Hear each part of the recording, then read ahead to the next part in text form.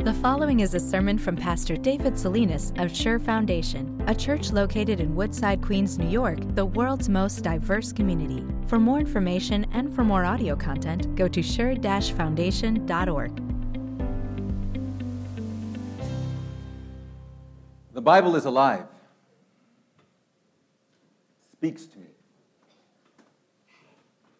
The Bible has feet. It runs after me.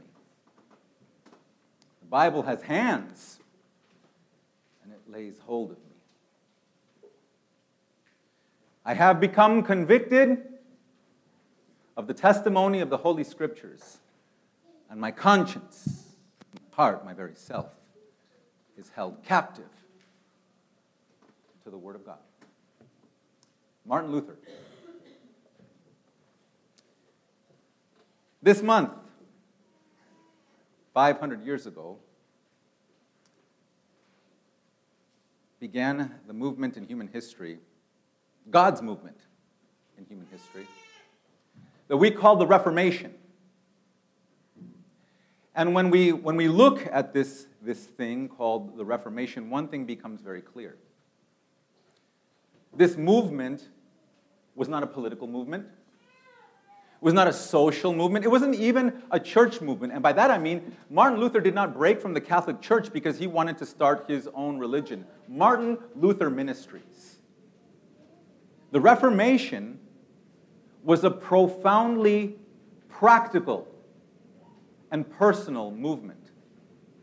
It is about one Christian man seeking to find peace with God, ultimate meaning in life and for what we have here, and favor with his Creator, finding that in the Bible, in God's Word. And in the joy of that discovery, just sharing it with anybody and everybody who would give him an ear and listen to it.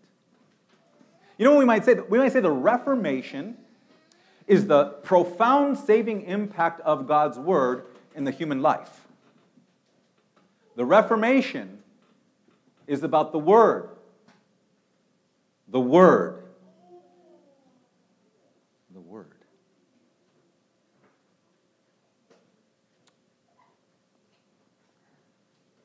I can only imagine, I'm speaking now to some of you who were here when that happened, I can only imagine what it must have been like and how sad it must have been to look out west over Queens at the setting sun and not seeing those towers defining the landscape of New York City anymore.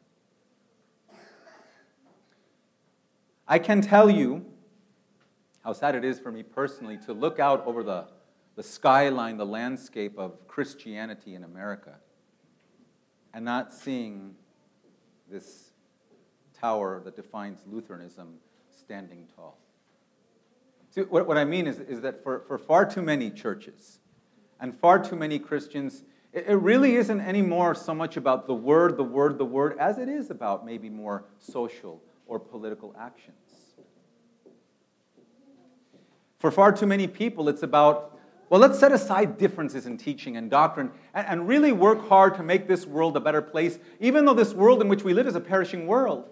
And our highest calling as the people of God is to do our best to rescue this world through the very Word that has been handed down to us. Well, I'm going to tell you this. The rock man, the Apostle Peter, on this Reformation month, he is going to fortify this tower among us, and he will not let it go down. In a letter that is as beautiful and as captivating as any writing in the New Testament, and that played such a key role in the Reformation with the teachings and the pictures that Luther brought out of it, the Apostle Peter is going to show us the absolute profound relevance of the Word of God in our life, so that our own hearts well up with this profound alleluia of Luther's to cherish this Word and to celebrate it and to crave it all the more. And that's my aim. That's my aim for us this morning. That's going to be our aim for us this month, is really to take us back to this beautiful, beautiful treasure of the Word of God that we have in 1 Peter. Mine its treasures of the Reformation that have been brought to us and spark in our hearts a profound alleluia. And so, dear people of God, dear children of the Reformation, please open your worship folders. And I want you to see this today. This is what I want you to see. How profoundly the enduring Word of God reforms our love. Now that you have purified yourselves by obeying the truth, so that you have sincere love for your brothers, love one another deeply from the heart. For you have been born again, not of perishable seed, but of imperishable, through the living and enduring Word of God. For all men are like grass, and all their glory is like the flowers of the field. The grass withers, and the flowers fall. But the word of the Lord stands forever, and this is the word that was preached to you. See what I mean? As like beautifully and clearly as any place in all of the Bible, Peter in these words, he sparks this profound relevance of the Word of God in the heart and life and mind of the Christian person. And what is it? What is that connection between the Word of God, between faith and the life of the Christian? What is to take place in the hearts of those people who, by the power of the Holy Spirit, have accepted that call of the Holy Spirit to believe the gospel? What is our life to be like? What are we to do? The answer is, we are to love. We are to love one another in the church as God loves us. And by virtue of that, honor our Creator. Well, Peter, that means many things, but there's three things that I want you to really focus on when we talk about this love that is in imitation of God's love. In the first place, our love for one another, right here in church, and I mean look around you at everybody here in church, our love for one another here is to be real and is to be genuine and selfless. Because that's God's love for us. His love is as real and as genuine as it gets, and it is as selfless as it gets. He doesn't love just to get something in return. He loves because he is only out to give. Peter says it here so beautifully. Have sincere love for one another. I love the original picture of that word sincere. You know what the word sincere means? From the Latin word, it's actually taken from two words. Sin, without, cera, which means wax. So it is a love without wax. And it's that in the ancient times, people who were selling clay pots, to try and make them look new, they would cake them with wax to make them appear like they were whole and complete. And so the only way that you could tell if those pots were whole and complete and didn't have any wax to them was to hold up that pot to the light and see if any of the light shone through. Then you could tell if it was indeed sincera, sincere, without wax. That is how our love is to be, without wax. What does that mean? That means that we come here in church, and when we greet each other in church, and when we smile at one another, that the love that is sincere, and that we not then go home and talk bad about anybody else in church, or about the pastors, or about the leaders here in our congregation. A sincere love, a love that is not hypocritical, is a love that does not imitate the world. What happens out in the world? The world gives you something because what? It wants something back in return. And when your purpose is done, when you can't meet that purpose, they're done with you. Our love in church is to be without wax at all. In the second place, our love as Christian people is to be one that is in imitation of that great word that the Holy Spirit inspired the Apostle John to write when he said, God so loved the world. And the word for love in that verse was agape. And agape love, when we look at the way that God demonstrates that in the gift of his Son, is this completely other-centered, where God is focused on the well-being of someone who is not named him. And then the love is to be unconditional, as Pastor Tim said beautifully last week, that God loves us not because he first does a background check and makes sure that we maintain a certain level of credit or a certain level in the bank account, but he loves us unconditionally. In fact, when we give him no reason to love us, he still loves us anyway. Love for one another is to be a sacrificial love that imitates the great sacrifice of Christ. And this whole business of forgiveness that we've been talking about this morning just demonstrates and gives us an opportunity to demonstrate that agape. Because yes, it is a hard love. It is a love that takes place mainly in the will and not in the emotions. And so this forgiveness, this forgiving other people is a beautiful example of that. When do you need to forgive somebody? Well, when they've hurt you. And very often, the people that are going to hurt you are going to be the ones that are closest to you. They're going to be the ones that are closest, the members of your family, and they're going to be the ones that are closest to you here in church. Those are the ones that are going to wound you the most and that are going to hurt the deepest. And even though your heart is hurting, and even though you are angry, you determine not to exact payback.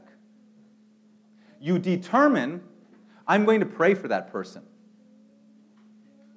You determine, when that opportunity arrives, Lord God, give me the opportunity to demonstrate this love by showing kindness and helping this person who has wounded me.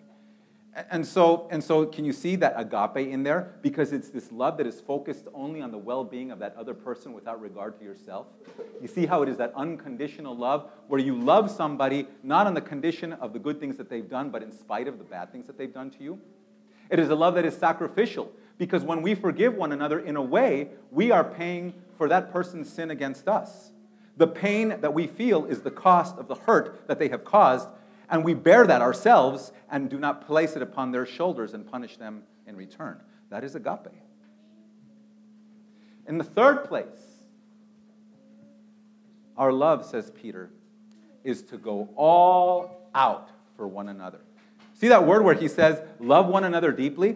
See where it says, have sincere love for one another, love one another deeply. That word deeply in ancient Greek was an athletic term. It was basically this. Going to muscle failure when you're lifting weights. So when you're lifting weights and you're doing rep after rep after rep, you get to that one rep where you can't just push it anymore and you're done.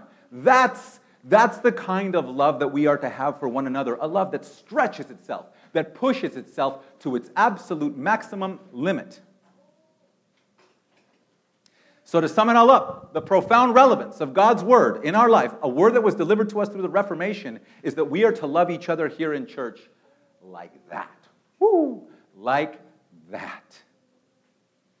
A love that is without wax. A love that is unconditional and sacrificial and centered on the other person, agape. A love that pushes itself to the limit. Well, I don't know about you, but I know with my own heart that when I look at that, what God demands and calls from me here in His Word, and what actually flows out of me in daily life, the two sometimes ne'er the twain shall meet. They are very far apart.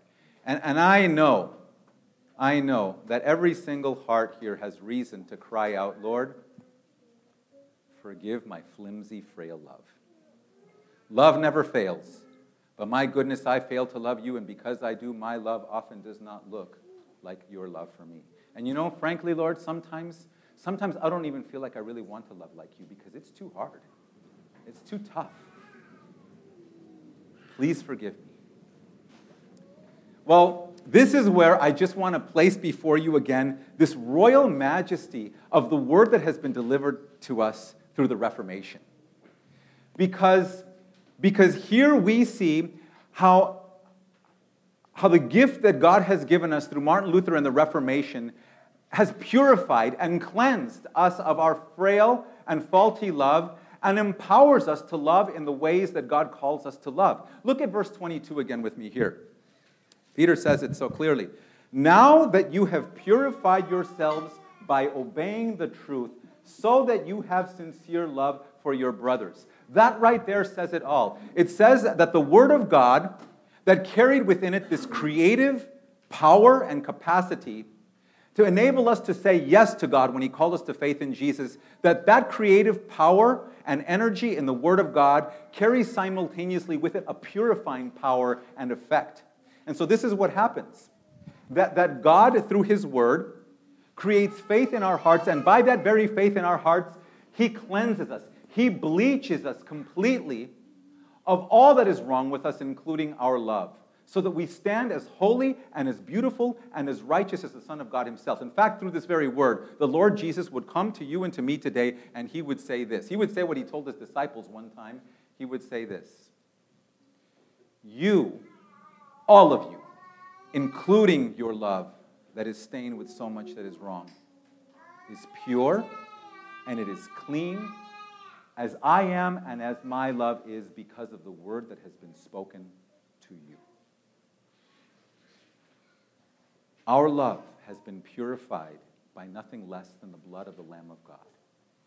And that purifying power has this effect that it just produces this fruit of love for one another. Peter, when he said, you've been purified as you've obeyed the truth so that you have sincere love for one another. And by that he means that our sincere love is just a result. It's a natural fruit of the Word of God and the purification that has come to us through that Word, through Christ Jesus our Lord. And then Peter encourages us all the more. And he tells us this. He says this. He says, you can love like God loves. You can do this. This is not too hard for you. And this is not above you because of the word that was spoken to you. And he brings out this beautiful picture of a seed. And of course, a seed has tremendous life in it, right? I mean, it doesn't look like much, but you put that seed in the ground, you water it, and it will produce fruit and maybe even some beautiful and majestic trees. What has been planted in you is an even more powerful seed.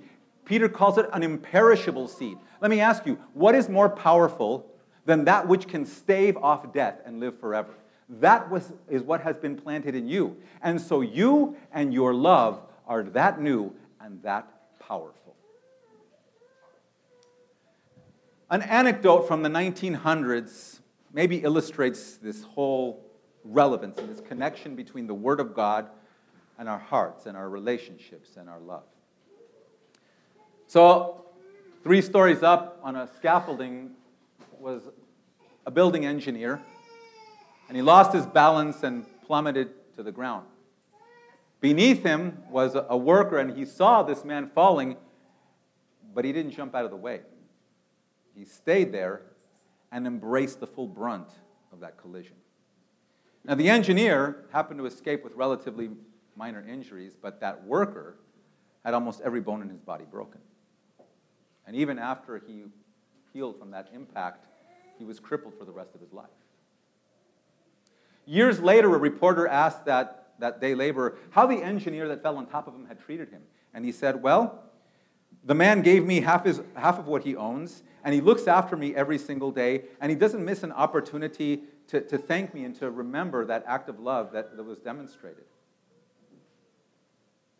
Through the Word of God that has been given to us through the Reformation, each and every one of us have been saved from our tremendous fall. And this Word empowers us all to love the one who took the full brunt of our fall. May this produce in the hearts of each one of us a profound alleluia. People of Sure Foundation, I say love each other. Love one another as God loves you. Look around and let your love be sincere. Look for each other, out for each other, and attend to each other's needs. Be patient with one another and understand one another and forgive each other, just as in Christ God has forgiven you. And do not miss the opportunities that you have to encourage one another, especially by gathering here. Never get in the bad habit. Never get in the bad habit of what the writer to the Hebrews says of giving up meeting together around God's Word. But come all the more and mutually encourage one another all the more as we see the day approaching. And through this ever-reforming love in our hearts, through the enduring Word of God, may the daily shout of your heart and soul be, Alleluia. Alleluia.